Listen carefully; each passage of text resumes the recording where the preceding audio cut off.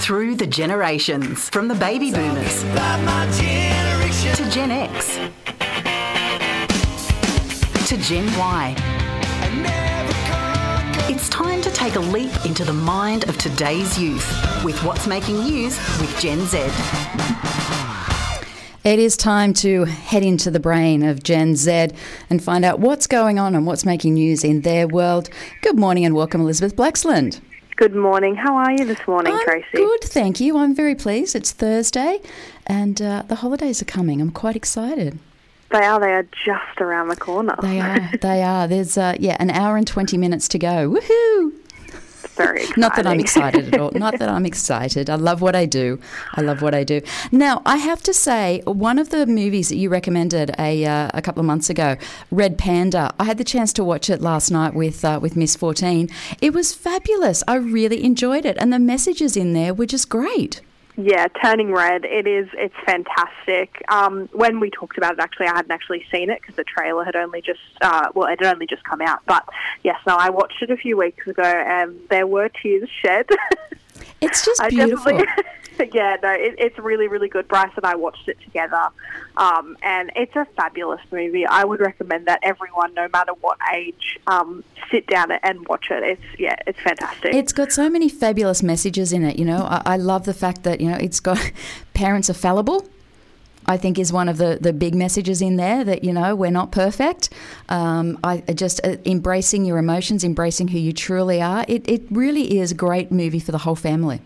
Yeah, no, exactly. And I mean, I read an article recently actually about how there's been more Disney and Pixar movies coming out recently where, the parents are kind of seen as these regular, normal people characters, which is, something, it's a really good change to be seeing. And yeah, the movie's fabulous. I'm a bit obsessed with it, and I'm a bit obsessed with Four Town as well. They're kind of, my inner boy band heart is Now, that was hilarious. Yes, there is a boy band featured in this movie, and it actually features Billie Eilish's brother.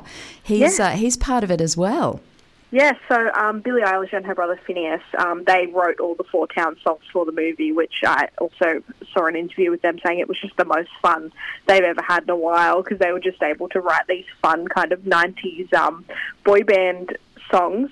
But funnily enough, Billie Eilish and Phineas are performing at Coachella, and there's rumours that they might actually be getting the other guys who voice the other Four Town characters to come and perform at Coachella, which is super fun. That would be awesome. Yeah, we had some fun with that last night. Mia saying, they're very One Direction, and I said, no, they're very New Kids on the Block, and she had no idea who I was talking about, who New Kids on the Block were. It was quite funny. It really was. Now you've got another movie for me that is coming out. I do. It's out today, actually, so if anyone wants to head to the movies tonight after listening to this, feel free. But it's the latest movie from the film studio A24. Now, if people aren't familiar with A24, they're a very big American film studio, and they're extremely, extremely popular with Gen Z and have a bit of a cult following that they've developed over the last few years. And they're very well known for their kind of experimental movies and their kind of art-style films, most well known for Hereditary and Midsommar, Lady Bird, these kind of like different kind of indie films. But they have just released Everything Everywhere All at Once, which is a bit of a mouthful. Of a movie title. But yeah, it's been one of the most highly anticipated movies of this year. The trailer dropped a few months ago and it already has 96% on Rotten Tomatoes. Geez, that's impressive, isn't it?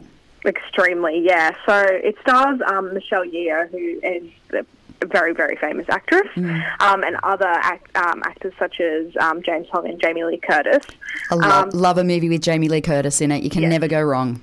Exactly, she's fabulous. So the film it's a bit of a sci-fi adventure, but it takes place in this kind of like interdimensional rapture, which is a bit of an interesting... Yeah, so if we kind of think of Marvel multiverse kind of stream, that kind of similar idea. And so it's all about the character of Evelyn Wang, and she has to kind of find these powers to fight this bizarre, interesting multiverse, and the fate of the world hangs in the balance of her trying to save the universe from this weird thing. It's great, isn't it? At the moment, there is so much sci-fi out there which has us battling interdimensional and multiverse demons and evil characters. It's prevalent throughout all of our movies at the moment. Yeah, I think it's really interesting. And I mean, if you watch the trailer, she plays, I think it's at least 5 or 6 different characters throughout the movie, and they're all from these different multiverses, which is like, it must be so fun as an actor to be able to do these movies and kind of play these completely different characters and, you know, different costumes and all this kind of stuff. And we've got a bit of, you know, classic martial arts and, you know, Hollywood movie stars and all these different ones. So yeah, it looks very good. I'll definitely be heading to the movie sometime this week to try and catch it. The fact that it's got Jamie Lee Curtis in it, I think will certainly cover a lot of demographics. So it is out today across the country. So if you're looking for something to go and watch this Easter long weekend, go and have a look at Everything Everywhere All at Once. Wow, that is a long title, isn't it? It is. Now, I'm very scared. I'm very, very scared. Apparently the early 2000s are coming back. You can't be serious. Yeah, I know. And I mean, look, I won't lie, I'm not the biggest fan. Over the last few months, we've seen a bit of a surge in fashion trends with some kind of, you know, micro mini skirts and low rise pants coming back, which I am very much staunch against. Pull your pants up. Pull your underpants up. But it's kind of sparked this conversation about how, you know, fashion trends and trends in general have kind of changed exponentially over the last, you know, decade with the influences of social media. I know particularly, you know, when I was young, trends came from television, they came from magazines, and those were pretty much the only places you saw them. It wasn't, you know, but these days you can go on Twitter, you can go on Instagram, and you can see what, you know, celebrities and top models were wearing minutes before you logged on. It's like, you know, you get that instant gratification. And it's kind of all playing into this conversation of, you know, we know that we have a society of overconsumption. It is a major problem, particularly when it comes to clothing and fast fashion. And it's like, you know, this social media is a big factor in this. And are we just kind of playing into it and feeling pressured to keep up with these it girl trends? And the it girl trends, you can't always achieve what they're trying to make you achieve. You know, it gives unfair body issues to young girls. You know, it makes parents feel like they've always got to keep up to date with what the kids are doing. And the biggest thing, as you said, you know, these cheap shops where you can go and you can, you know, buy a shirt for $8. It's not the way to be going. And you guys are so environmentally aware, yet you are massive overconsumers of fast fashion. Yeah, no, definitely. And I mean, as I've gotten older, I've tried to be a bit more conscious of the clothes that I'm consuming and buying a bit more consciously. But that costs money, and it is not realistic for every single person to be going out and purchasing something, you know, for no word of a lie, a few $100s, hoping that it will last them a few years. That's not you know, viable for every single person.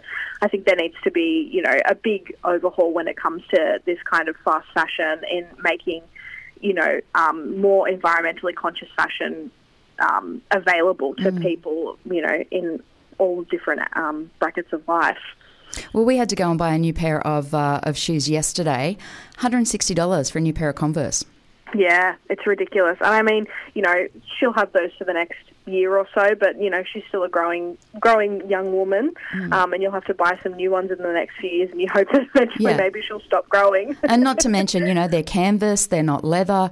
You know, it's all of those things that, you know, they are turnoverable. You know, like it's not something that you're going to hang on to. You know, I've got some RM Williams that I've had for I think at least 8 years. I've had these RMs. Yeah. They cost me $450 odd when I bought them, but I've still got them. Your generation does not do that. No, exactly. And I mean, I think it's just, we've grown up in this society, you know, Kmart, Big W, all these different places that are right at our fingertips.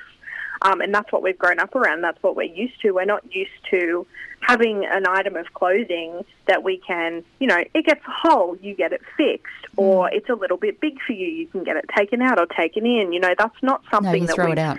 Yeah, exactly. And I mean, I recently found out that someone I know just throws their clothes in the bin when they are no longer using them, which is no, the worst thing you can possibly do.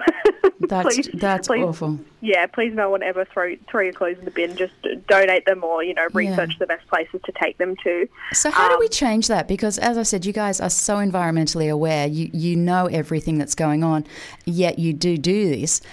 Not to mention the sweatshops and everything, the whole chain that this fast fashion comes from. How do we make this change when Instagram has all of these ideals you have to live up to? Yeah, and I mean, I think we kind of it comes up every single week, Tracy. We talk about it a lot. It's the education element of it and educating people into knowing how to look after these things. But again, it's a money aspect. I know that not everyone can go out and buy a $450 pair of R.M. Williams that will last them for 10 years. That's not feasible. So realistically, it's up to these big companies and corporations to be more conscious of what they're doing environmentally and, do they need to do an overhaul? Well, we know that there needs to be an overhaul of sweatshops. It is not ethical in any way, shape or form. Everyone deserves to be in a good working environment with good wages. It's up to those big companies, and it is also up to the education system and people and parents to be educating their children on these things. Hear, hear. Now, as usual, God bless you. You've got another Marvel. How do you continue to come up with these new Marvel things? Seriously. I know you're going to start thinking of making them up. I am going to start thinking of making them up. It's just crazy. But we've got Ms. Marvel. The series has dropped, has it? Or the trailer, the trailer has dropped, yeah. Yes. So the series comes out in June, so we've got a little bit to wait, early June. But it's kind of, last week we were talking about Moon Knight, so it is another older Marvel cartoon comics character, which they're turning into a series. But it's a bit of a different one because she's a young high school student, which is quite exciting. That is. Yeah, so, I mean, we've had our Spider-Mans and our classic high school kind of superheroes, but she's a bit of a different one. So the trailer for Ms. Marvel, I think it came out a couple of weeks ago, but it follows, the series follows Kamala, who's a superhero. She's a massive superhero fan, and she's particularly a big fan of Captain Marvel, so hence the Ms. Marvel title. And her life takes a bit of she doesn't really fit into school, and, sometimes she doesn't feel like she fits in at home, and she's kind of trying to find herself, another Turning Red kind of similar storyline. But she, eventually gets these superpowers which completely change her life. But the trailer looks really, really interesting. We kind of get glimpses into comic book pages that come up in the trailer, and also glimpses into Kamala's life as a Muslim woman, which is something we really haven't seen a lot in Marvel. No, we haven't, which is fantastic. Now, it is an animated series, this one. It's not a real life person. No, it's a bit of a mix. So it is live action, but there are some comic elements to it we've seen in the trailer. So it'll be interesting to see how much they kind of bring into the actual series, whether it's a bit of a 50-50 or kind of what it's going to be. Her imagination or, what it'll be. I'm really intrigued. I'm quite excited. Yeah, I agree with you. I tried to watch that what's it called again? Moon Knight?